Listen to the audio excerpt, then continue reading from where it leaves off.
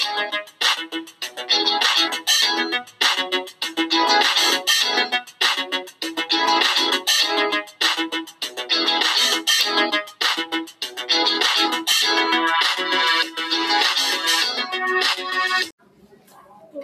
to today's episode of People Around the World. I'm Raley and this is Farzana. I interviewed my father, Muhammad Zahar Rahman. He is from Dhaka, Bangladesh, and he speaks Bengali and English. We found out some interesting differences about his school day. Farzana, how did he get to school each day? He used to take a rickshaw to school. Can you describe one of his regular school days?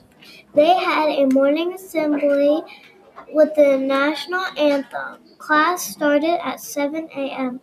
They always gathered outside around the flag to sing the national anthem before going to classes. Tell us about some games he played in Bangladesh. He played soccer, cricket, ping pong, and badminton.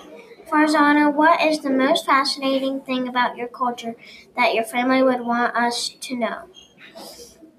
My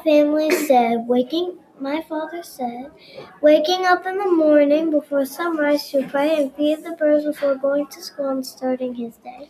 Thank you for listening to today's episode. Tune in tomorrow.